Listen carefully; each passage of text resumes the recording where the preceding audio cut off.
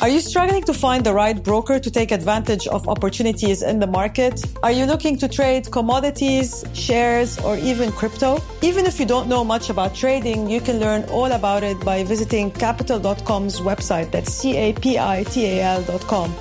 Capital.com is a global trading platform with over 500,000 users. Visit Capital.com and start your trading journey today.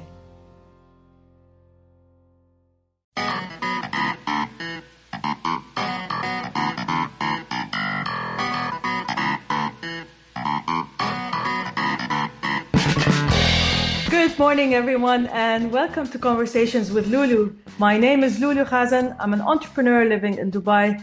I'm an investor, a mother, and your host.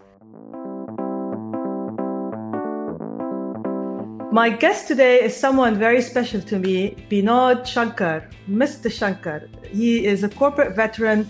He's an entrepreneur. He's a podcast host. He's an angel investor. He's a cyclist. He's a mountaineer and a dear friend whom I've known for a decade. Apart from his distinguished career in finance, which you can read about in our show notes, Binod co-founded Genesis Training Institute in 2009 and grew it to a regional training powerhouse, which eventually got acquired in 2017 by Kaplan Inc., the US-based training and publishing company. Since then, Binod has done extensive training to become an executive coach. Today, Binod mentors young finance enthusiasts via his podcast, The Real Finance Mentor.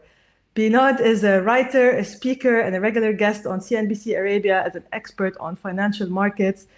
Some of his more noticeable achievements are, of course, he was my CFA Level 1 coach, and he fell asleep when he was meant to meet me for a 6 a.m. run.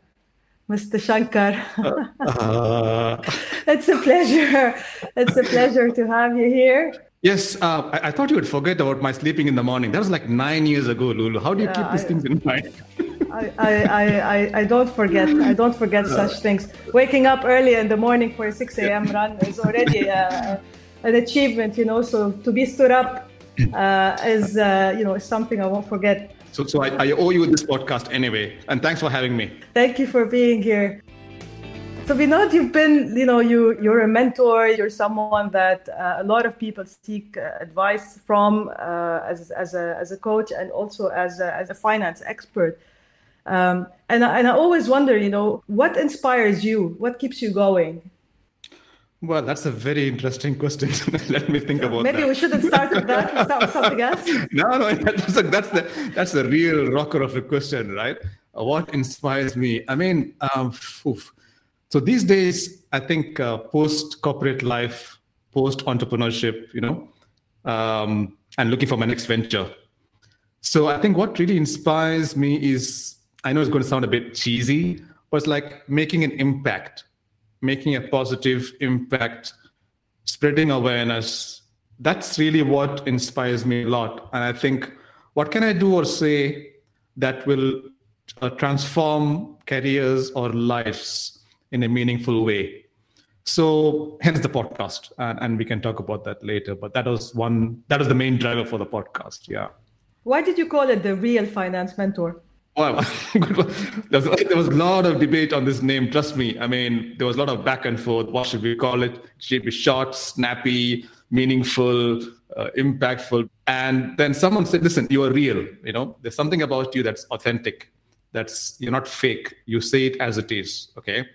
But then you're not talking about everything. You're not talking about life as a whole, or relationships. I don't think anyone should come to me for relationship advice anyway. But what you're good at and what you can talk about is careers and finance and mentoring people in finance careers. So we came with the name, The Real Finance Mentor. Not finance as in investing or stock markets, Lulu. Not that kind of finance. But as in, if you want a career in finance, CFA, CPA, MBA, whatever, then maybe this guy is the right guy to come to. Not maybe, he's the right guy to come to. You started your career in India, right? You worked your way up the corporate ladder. And you did it for quite some time, right? Probably about 17 years. That's a long time. That's a long time. Yeah. And then one day, then what happened? Actually, something happened. It wasn't a slow transformation. I mean, it was 2008, 2009. The market wasn't good. I was in the senior position as executive director of finance in a big listed company. And it was a stressful environment and very political and very toxic. And I didn't have much freedom or independence. You think that as a director of a company, you would have some kind of leeway. This is April 2009, I still remember April 2009, 11 years ago. I'm sitting in my corner office in the skyscraper at night, probably about 9 p.m. Everyone has left the office. I'm the only one. All the lights are switched off. I still remember it like it's like a movie. I'm looking at the traffic below and I'm thinking, what the hell am I doing here? This is like the eureka moment, Lulu. Seriously, I'm not kidding. I said, I don't need the salary. I don't have any obligations. I don't have wife or kids or college expenses, blah, blah, blah. So all I'm doing it is basically to satisfy my ego and to show that to others that, wow, I have this title and salary in a fancy company. But internally, I was bleeding. Internally, it was meaningless. How old were you? I was 40 then. I was about to turn 40. Wow. The 1 month, yeah, exactly. Wow. And they say you have this midlife crisis, right? Or middle-age crisis. Yeah. And I wasn't planning for it. I had read about it. It just hit me like a freight train 1 month before my 40th. You didn't buy a Carrera. You just thought, No, I didn't buy a Porsche or get myself a blonde girlfriend or anything like that, right? Another thing happened. I took the easy way out. I quit my job. But you know what? That's terrifying, because usually by 40, it's not easy, right? You're not young, quote unquote, to switch careers. You're holding on with your arms and legs, right? You don't want to let go, and it's difficult to find another job. So you're like, no, I'm out. Well, at 40, normally most people, the average human being, has 2 kids, a mortgage, a house, and needs a job to pay for all this, right? Yes. And a husband or wife. I'm that person at the moment. Are you saying you're 40? Is that a clue? I'm way younger than that, but yeah. Okay, let's keep it way younger. Let's keep it vague. So going back to a question, interestingly, you asked me this. So there was a push and a pull, Lulu. The push was what I told you about, the company, the pause, and The pull was the fact that I love teaching. I had been teaching for some time, CFA in Dubai, part-time. And then I called one of my business partners that same night in April 2009. Someone I really trusted, and even now he's very close to me. And I said, listen, this is the situation. What should I do? He said, look, you love teaching. You're brilliant at it. There is already an operation going on in Dubai, part-time. Why don't you just come and take over? And trust me, it was like when you're imprisoned for long and you're wearing chains, and suddenly someone comes and unlocks it. I swear, that night, 11 o'clock sometime, that was the feeling I had. Which means the next day morning, my mind was so clear. I took my BlackBerry, because then we had BlackBerries, right? And my access card, and went to this meet HR director and gave it back to him and said, that's it. And he was shocked, because no one expected me to leave just after 4 months on the job, just after 4 months. It was just, but shows how much of bullshit I had been taking for 17 years, maybe. I've just been accumulating and building up, and then boom, So I served a 1 month notice period, and I landed in Dubai in May, about 2 days before my birthday. And the first class we launched, the revision class we launched for CFA, was on my birthday. And I didn't even have an apartment. I had no house. I was living out of my suitcase in a hotel. And we had our first CFA level 1 revision class in that hotel's ballroom. And I never looked back after that. That was the genesis of Genesis in a way, or, the beginning of everything. And when you started over, did you have like a long-term plan that this is going to be one day, acquired by this like massive company, or were you just doing it for fun, like, or as a passion? I would love to lie and tell you that I had this ambition to grow and, grow across geographies and revenue and sell to Kaplan or peers. Nothing like that. The feeling that I had was relief. that I was finally, and I know it sounds a bit, I was finally a free man. I didn't have to report to anyone. I didn't have to work for anyone. I didn't have to get up in the morning at 9 a.m. and show my face. I didn't have to attend meetings because I had to. And that was the feeling that I had. There was no long-range plan as to this is how we exit from, whatever this we'll sell it to. Nothing. It's like oxygen. You have I this. You loved it, right? You loved it. I mean, I've experienced you as a teacher. I mean, I walked into Genesis Institute one day in 2010. This was in Knowledge Village, by the way, the same place. It was a bigger office, the second office. Yeah, the second office we had. Yes, you had an office at the time, exactly when I walked in, and I'm like, okay, I have to pay 4,000 dirhams to these guys, and they're gonna help me pass the CFA level 1 exam. And I walk into Genesis, and I meet you, and then you tell me, Lulu, the CFA is not for everyone. This is what I tell everyone, by the way. I said, listen, be very careful before you make up your mind. Choose wisely. I know. Yeah. But I'm a stubborn person, I think. Yeah, you are. Trust me, you are. Yeah. and honestly, I think, I walked in really with very, very basic knowledge. Your teaching, the way you did it, how you simplified things. I passed the damn exam. It was like one of my proudest achievements, probably to date. The first attempt, you smashed it in the first attempt. Yeah, June 2011, if I'm not mistaken. 2011, June 2011.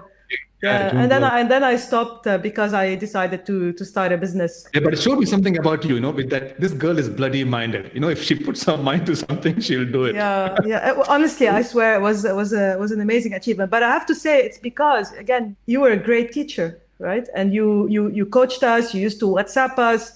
And it wasn't only like the technical stuff. It was also the mental. It was also the mindset. That we can do it and all of that. And actually, I enjoyed the whole process. I wasn't doing it because it was an obligation. I wasn't doing it because I loved it.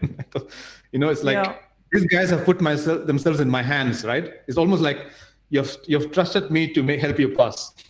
So I can't let you down. So I got to push. So how many students have you taught? Wow, I haven't kept an exact tally. But probably from over the last 12 years, I'm thinking about 4,000, easily 4,000 across CFA, CMA, executive education, finance for non-finance managers. So a lot of courses we used to run, right? So you started off with CFA only, and then you added all of these. Exactly. We slowly added adjacent courses. CFA level 1, then level 2, then level 3, then CMA. But then we didn't diversify too much. We just stuck to our basic stuff, which is finance and accounting, exam prep training, right? And you didn't feel tempted to add more courses and become like a training, like a general training? Oh yeah, we were tempted. I mean, seriously, because everyone was doing it, right? Adding soft skills and everything. But then we didn't have the bandwidth and we didn't have the expertise. One thing that the main reason people came to us, Lulu, was they trusted us, right? That's how you came to us. I mean, someone must have told you that these guys are good in CFA prep. Yes. And we didn't want to destroy that reputation by going and screwing up in some new area which is not familiar to us. And that's what a lot of people do, by the way. They diversify too much too fast. So I think, we stuck to what we knew, but we got very, very good at it, CFA prep. I think if you do anything long enough and if you do it with passion, you can be amazing at it. That's very true. And then what? But then you sold, right? Then in 2017, Kaplan Inc. from the US came knocking, and they wanted a presence in the Middle East. They loved the brand, they loved the market, and they loved the DNA of Genesis. As in, this is two guys basically out there, two expats, setting this new trend in exam prep, CFA exam prep, and generally in financial education. So they liked that. They liked our clients. We had a few big clients by then when they came to us. Yeah. So we thought about it and said, maybe it's time to, exit, maybe. Just like that? No, it wasn't. Nothing important in life, I think, happens just like that. So the question you're asking is why, I know. First of all, it was 8 years. It had been 8 years since we have been running the company, right? And 8 years is a long while. It's quite stressful, and you spend for 13, 14, 15 hours and you fly around the region, But that was the main reason. The main reason was that competition was coming in, and competition with the brands was coming in, right? Lulu, you had big multinational brands coming in.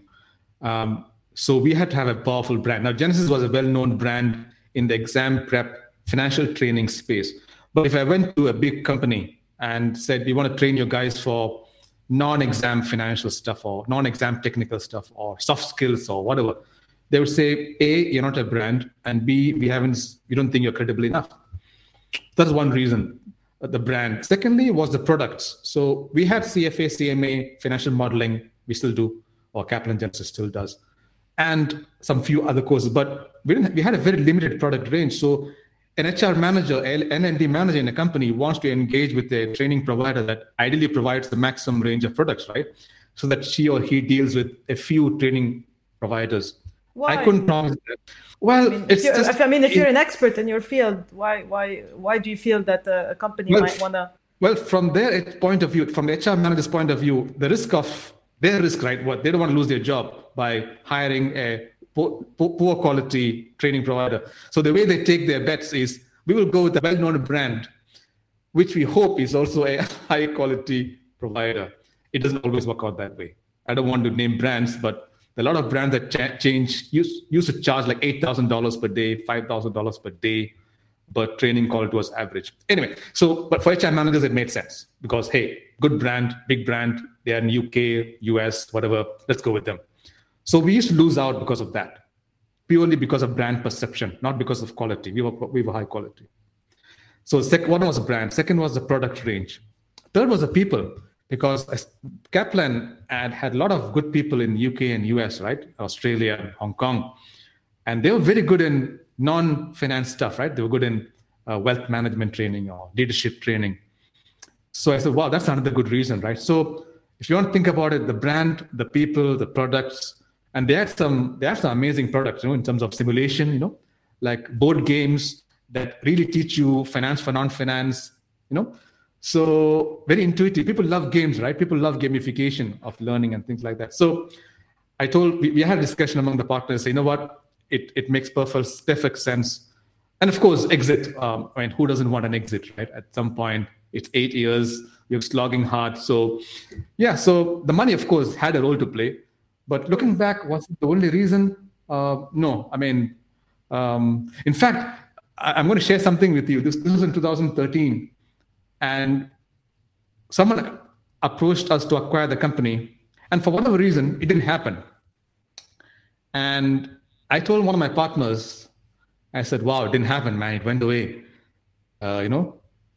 And he turned to me, and I'll never forget what he said. He said, Vinod, the pot of gold at the end of the rainbow doesn't have to be always money. The pot of gold at the end of the rainbow can be something else. For you, you don't always think about money. You think about other things like impact. And I said, shit, he's right. Why am I even getting worried or anxious about something which I never planned to anyway? Exit was never part of my plan. And so it was very interesting. So even now I think about what he said. And I tell people, in your career, don't always think about salaries or bonuses or money, because maybe you get a lot of other things from what you're doing, right? Networks or enjoyment or passion or purpose or whatever it is.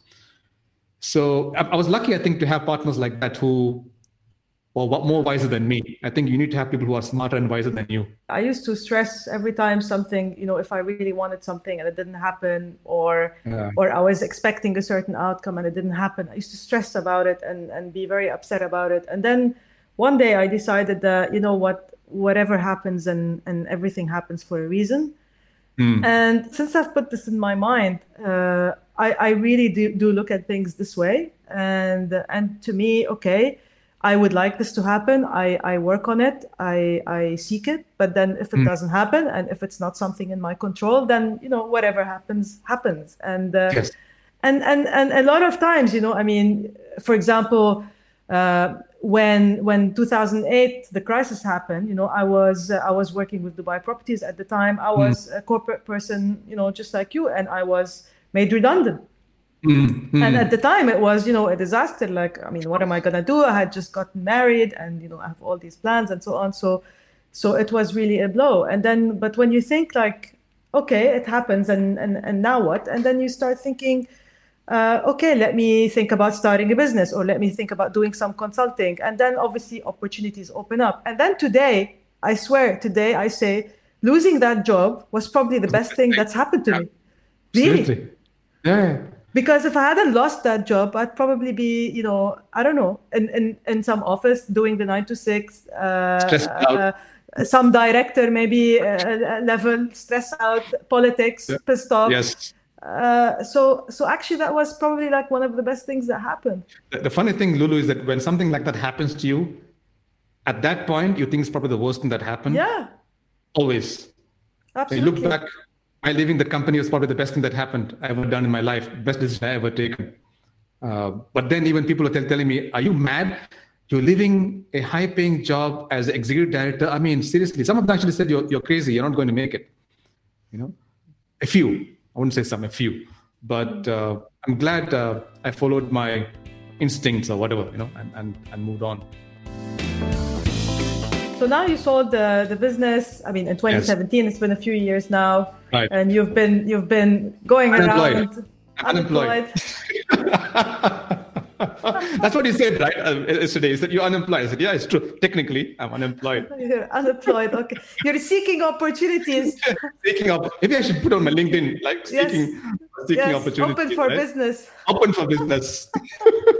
So you've trained to become a coach. Yes. So basically, in 2015, which is about 5 years ago, an executive coach. Sorry, just to be clarified. Yes. So I got very interested in psychology. I got interested in something called mental toughness, because I used to see people going to CFA and failing, not like you, other people, right? And I always wonder why is it some people fail, some people pass, although their IQ levels seem the same. I was very mystified. So I kept asking.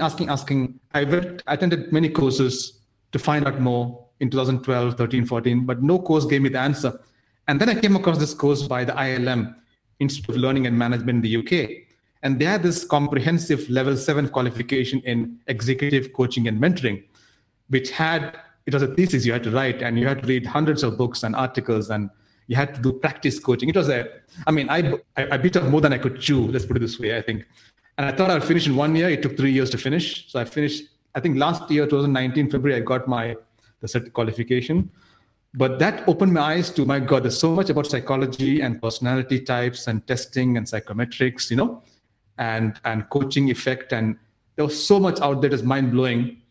So I did it. Now, at that point, I thought maybe I would become an executive coach, maybe.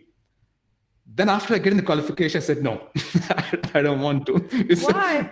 Which is weird. I was going to ask you, is this what's next for you? I mean, apart from the podcast that you've started recently. Well, a lot of people are executive coaches. A lot of people do good work in executive coaching and mentoring. And I might still do it. I'm not saying no. I think you should, and I'll tell you why. Okay, you're very rigorous in what you do, and you're a professional, really.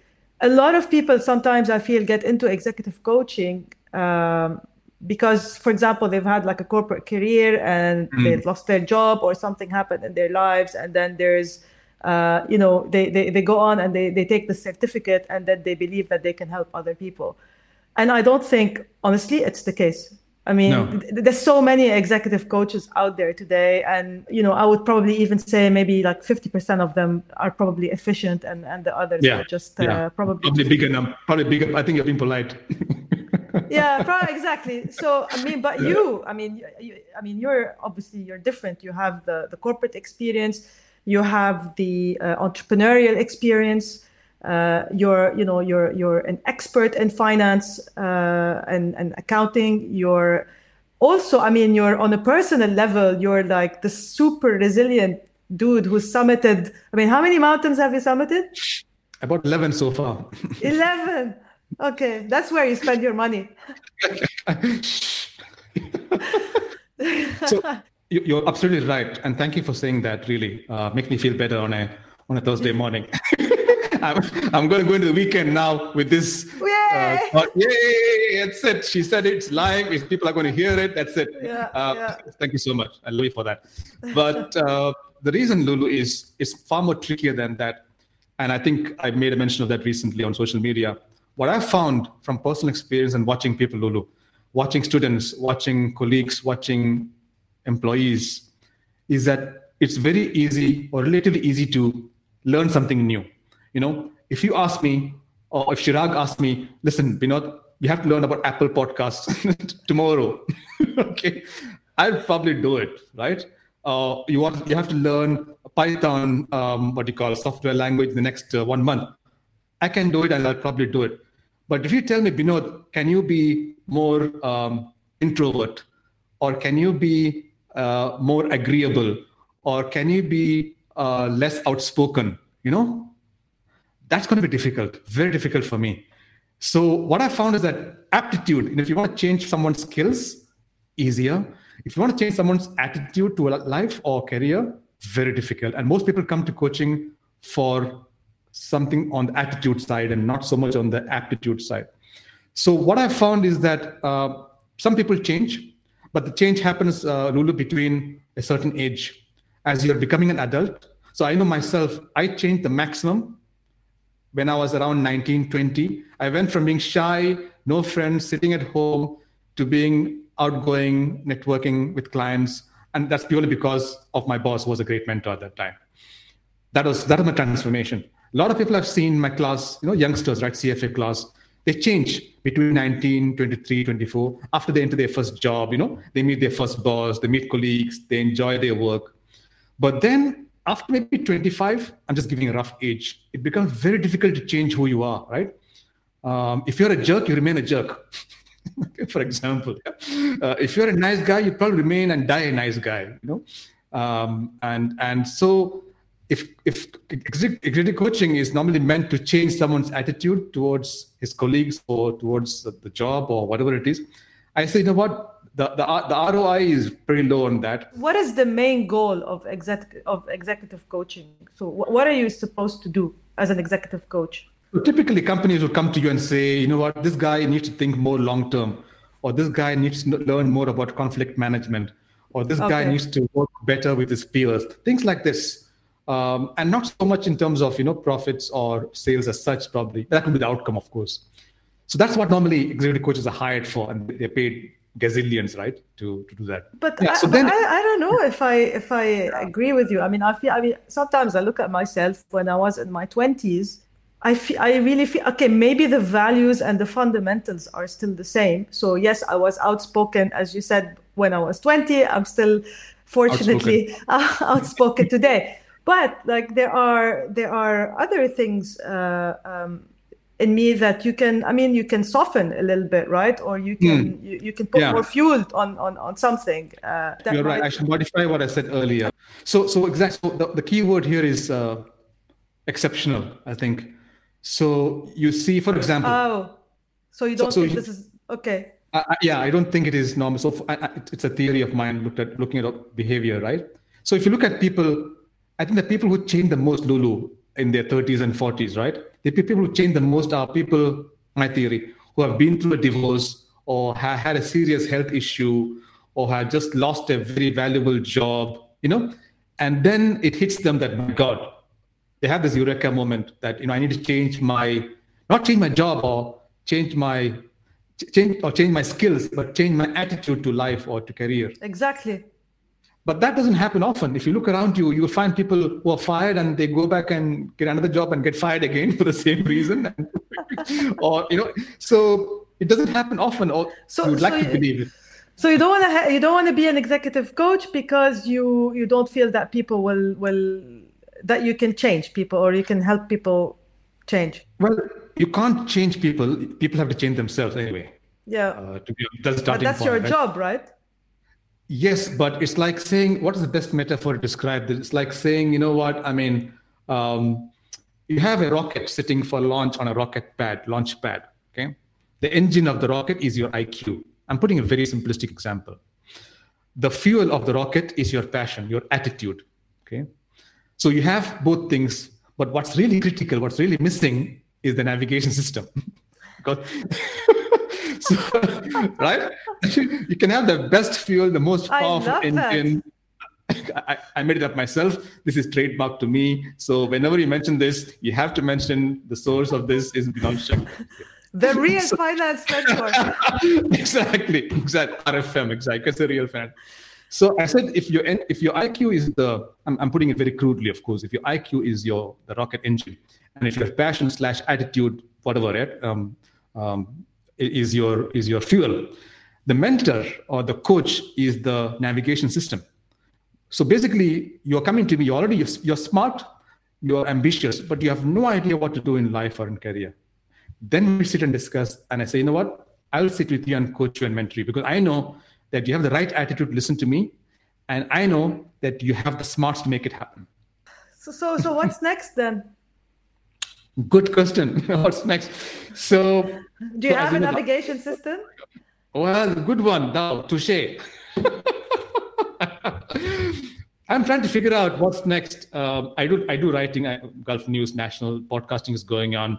I'm quite active, as you know, on the board of CFA Society Emirates as a career services chair.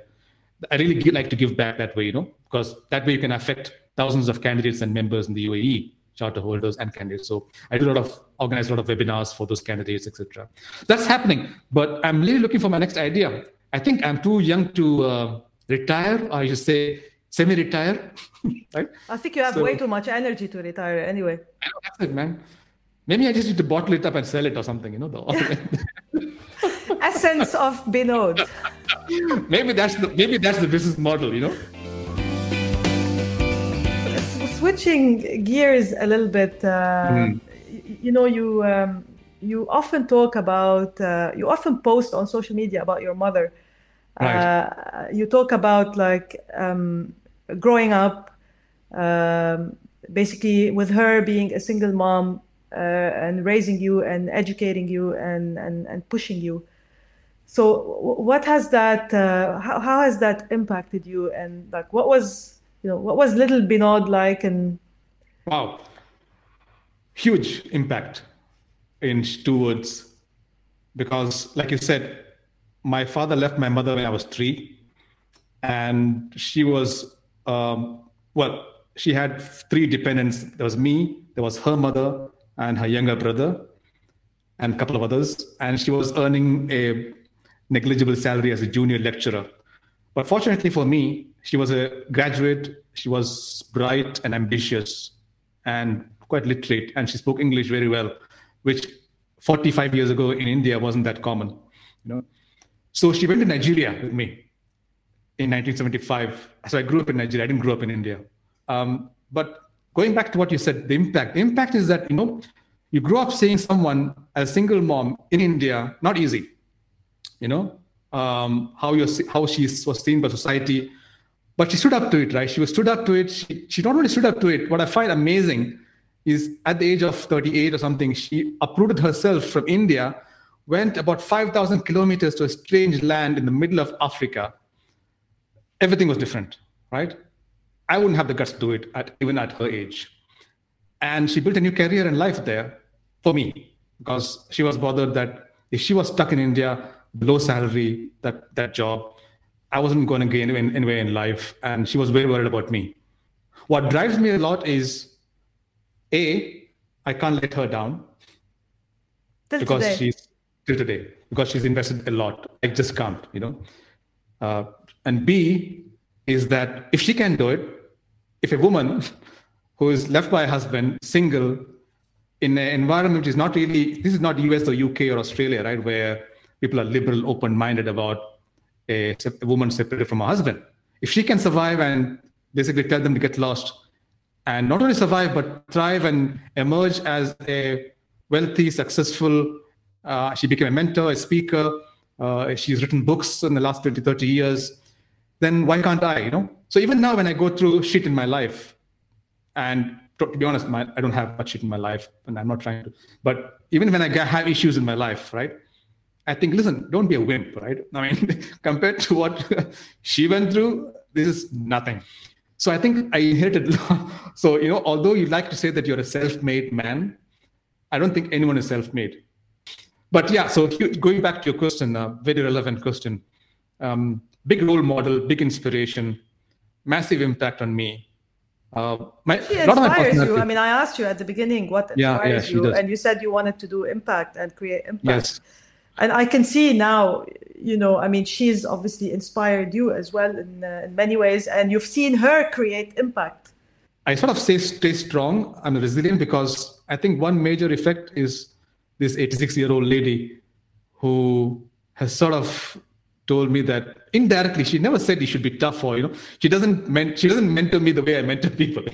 She doesn't give long lectures or anything, but she's, I think, enforced by example. She's enforced by being a model. But is it about being tough? I mean, you've touched on something. Quite a few people at the moment are losing their jobs. Even in their 40s, they have families, they have commitments and so on. And when you tell them, you have to be strong, I find it very, I don't think it's the right thing to say. It's not even practical. What the hell does that mean? What would you say, to people that are going through this, given your experience in coaching and given your personal experience as well with leaving a corporate job, with starting something new? So recall earlier during this interview, Lulu, I mentioned something called mental toughness. So I got interested in it way back in 2012. And then I went for a training, and then I became a licensed user trainer. I learned how to use there's actually a test, psychometric test called MTQ 48. So you can rate people. You can grade people on four indicators: commitment, challenge, confidence, and control. Commitment, challenge, confidence, and control. And people vary. On a scale of 0 to 10, people have different scores. So a person who is scoring something like 7 or 8, 7 or above, can be said to be mentally tough. A person who scores less than 7 can be said to be, we don't say mentally weak, we say mentally sensitive.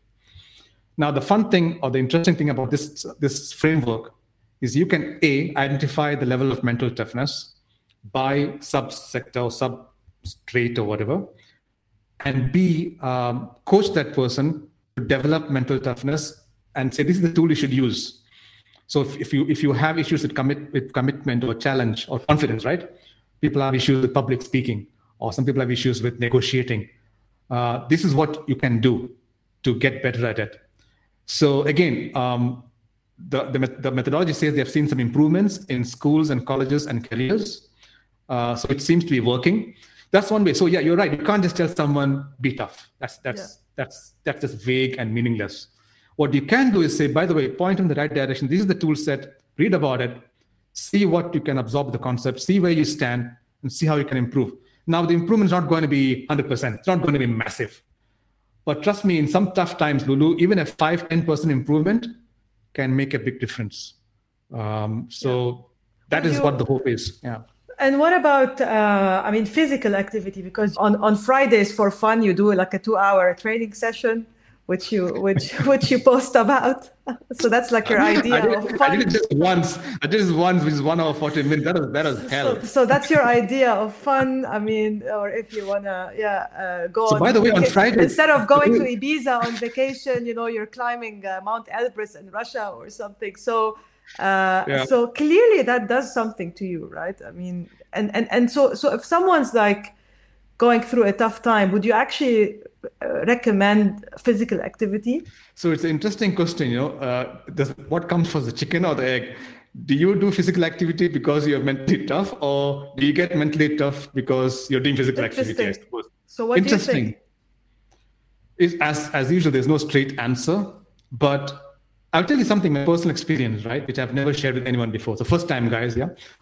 I used to have this troughs, I won't say depression, but I would get moody. I would get sad. I would get detached. I would sort of become very quiet and not talk to many people and low profile. And then I would go down like this. And then after a few days or maybe a week, I would bounce back. I knew it was happening. I could never control it. I could never manage it, right? I could never do it. It used to happen irregularly. Depends on what was happening, what shit was happening in office, for example, right? And then 2007, 2008, I started running slowly. 2008, I started the cycling. In 2010, I did my first half marathon. 2011, I did my first marathon. And ever since then, I don't have such episodes. I'm not saying like I'm like Buddha or chilled out and calm, and you can say anything and it won't hurt me and I won't react. No. Sadhguru. Sadhguru Shankar. That's it. That's my new name. Sadhguru Shankar. Yes. I got to be careful. There's another Shankar, I think, in India. Anyway, so there's a branding issue there. So to go back to your question, I think that. So I've been thinking about it, and I said, why? How did I change? And I think one reason for the big change was the fact that I started running. I started going to the gym regularly at that point. I started cycling. Suddenly, physical health became more important. I started eating right. I think there's a connection between doing all that and being more resilient, less temperamental. I still lose it once in a while. Of course I do. I still, feel like I need to shoot someone in the head sometimes. But once in a very blue moon.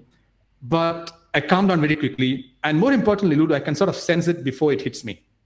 So I think exercise, whatever form, walking, running, swimming, whatever you can do. So just before today's interview, I went out with a backpack in the heat of summer in the gardens in Jebel Ali and did a 75-minute walk with a backpack.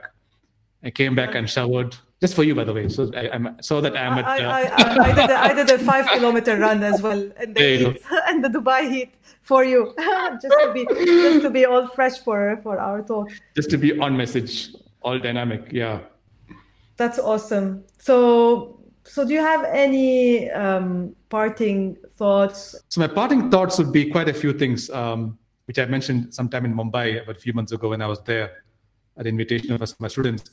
So one is, every choice has a consequence in life, whether you like it or not, whether it's health or fitness or education or relationship. Every choice you make has consequences. So just be careful about the choices you make. Number two is that if you don't know how to make choices, ask. As in, don't reinvent the wheel.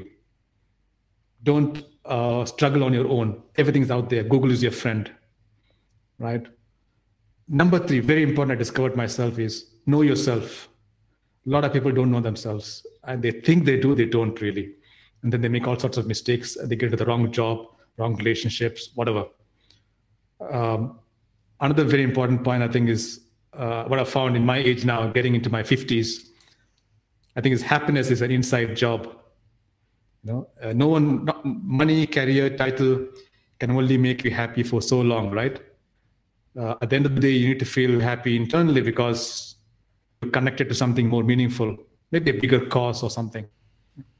Are there any books you recommend to people that want to follow your advice? And, are there any tools, books or resources? Tons of books. So you can see my bookshelf back, the books I read in the last, 6 months probably. Give me two books. Okay, so quite a few topics here, right? Let's talk about career and personality and everything else. So two books, one book is on, if it's career, what got you here won't get you there. It's written by this world famous executive coach called Marshall Goldsmith. Basically, what made you a manager won't make you a leader. And that's a fantastic book to read. It's a very small book, but very well written. And the other book, for anyone who is going through issues these days, depression, mental health awareness is a big issue. So one book I loved, by someone who went through the issues, is called Lost Connections by Johann Hari. Johann, Johann, Hari, Hari. It came out recently. He had a TED Talk, very successful. That was on mental health, and he's given a lot of solutions to people, very practical ideas, not drugs, not therapy, but a lot of other very interesting, very sustainable solutions. So yeah, these two books, I think, from the psychological personality point of view, should be quite helpful. Thank you so much, Binod. I'm sure many people are gonna love this. I loved it. It's so nice to talk to you. Really, very refreshing. I do this. I have the pleasure to do this on a regular basis. So I'm lucky. I think other people get to listen to you, and I would encourage people to also follow you on LinkedIn because you really post some pretty interesting stuff. Yes. Thank you so much, Mr. Shankar. It was a pleasure. It's a pleasure. I mean, it's like having a conversation, like a long catch up, right? After a long while. Exactly. And I would like to tell the listeners, so they can connect me on LinkedIn, it's Binod Shankar, or on my website, www.therealfinancementor.com, where there's tons of blogs, book reviews, podcasts, and webinars. Thank you very much, everyone that's listened to the show. That was Binod Shankar, a great friend and a podcast host of The Real Finance Mentor. He is absolutely great. I highly recommend you follow him on LinkedIn and check out his website. Thank you to everyone who's been listening to Conversations with Lulu. That was episode 9. Thank you to everyone who's subscribed, who's rated, who shared the episode, and who's listened. I'm super grateful. Our podcast was trending on Apple Podcast as new and noteworthy in the Middle East. So I'm super proud. Thank you very much, and stay safe, everyone. Until next time, take care.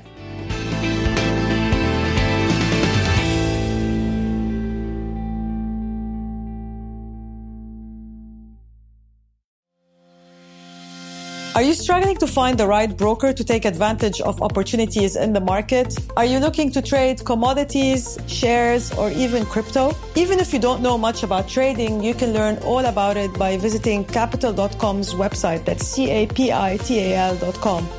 Capital.com is a global trading platform with over 500,000 users. Visit Capital.com and start your trading journey today.